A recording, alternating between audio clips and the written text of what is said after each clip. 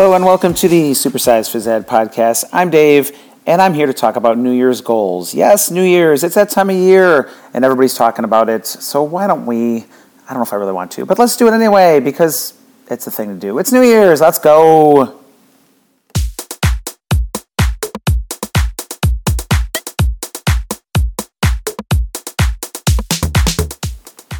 All right, so I was just kidding. So New Year's, some people love the New Year's goals. Some people don't like them at all. I'm somewhere in between. I enjoy setting goals. Usually I sit down with my wife and we set our own set of goals. We set down personal goals and financial goals and professional goals, things like that, family goals.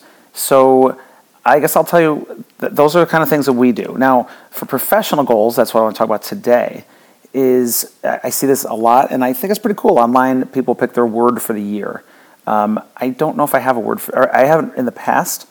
For me, this year is all about recovery. So I'm going to call this my year of recovery.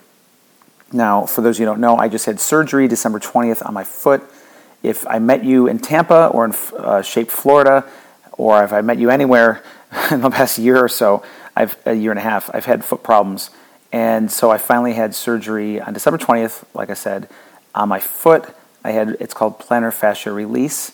It was actually from an injury, but hopefully they got rid of all that scar tissue. I haven't been able to walk on my foot for the past week and a couple days, and I still have another at least week to go. And after that, I was told it's an 8-week recovery, total recovery. I also had work done on my calf.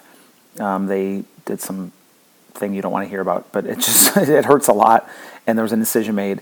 And just in general, trying to recover, it's been a year and a half almost of pain. And what really stinks is that it's affected not only my personal health, as far as I was never like this great runner, but I enjoy running. I enjoy just a mile here and there. I've done a couple 5Ks, that was a good 10 years ago, and a 10K. But I also enjoy running around with the students. I enjoy playing hockey with them, or like on a free day, or I'll just play chook ball with them, or capture the flag. And I haven't been able to do that in a good, again, year and a half. And I want to get better. I want to be able to be better for my students. I want to be better for my children.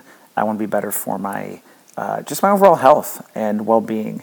And so I do encourage you to pick a word, if you haven't already, and really focus on that and write these goals down. I just got a couple new journals for Christmas that I'm really excited about.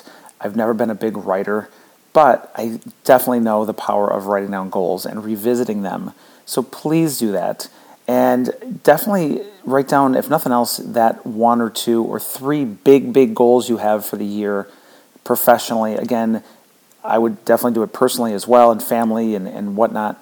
But if you can do this for professional goals, it makes all the difference. It keeps your focus on what is important for you, your students, your health, everything. So please, at least come up with that. Now, I know goals are hard to stick to, and especially when it comes to exercise, things like that. I used to work at a gym in North Carolina. I was a personal trainer, and we'd see the influx of people around New Year's or after New Year's, influx of new clients, and we'd have to give orientations to. And I'm like, in the back of my head, I'm like, man, I'm never going to see you again. But I did my job, and it's true. Many of those people dwindled off. It was something like 10% stayed. It was unbelievable. They kept working out after that. But be that 10% that goes the extra mile, goes the extra distance, that sticks to their goals. Have a great day, PE Nation. I'm going to give you a new beat because you deserve it for the new year. Here we go.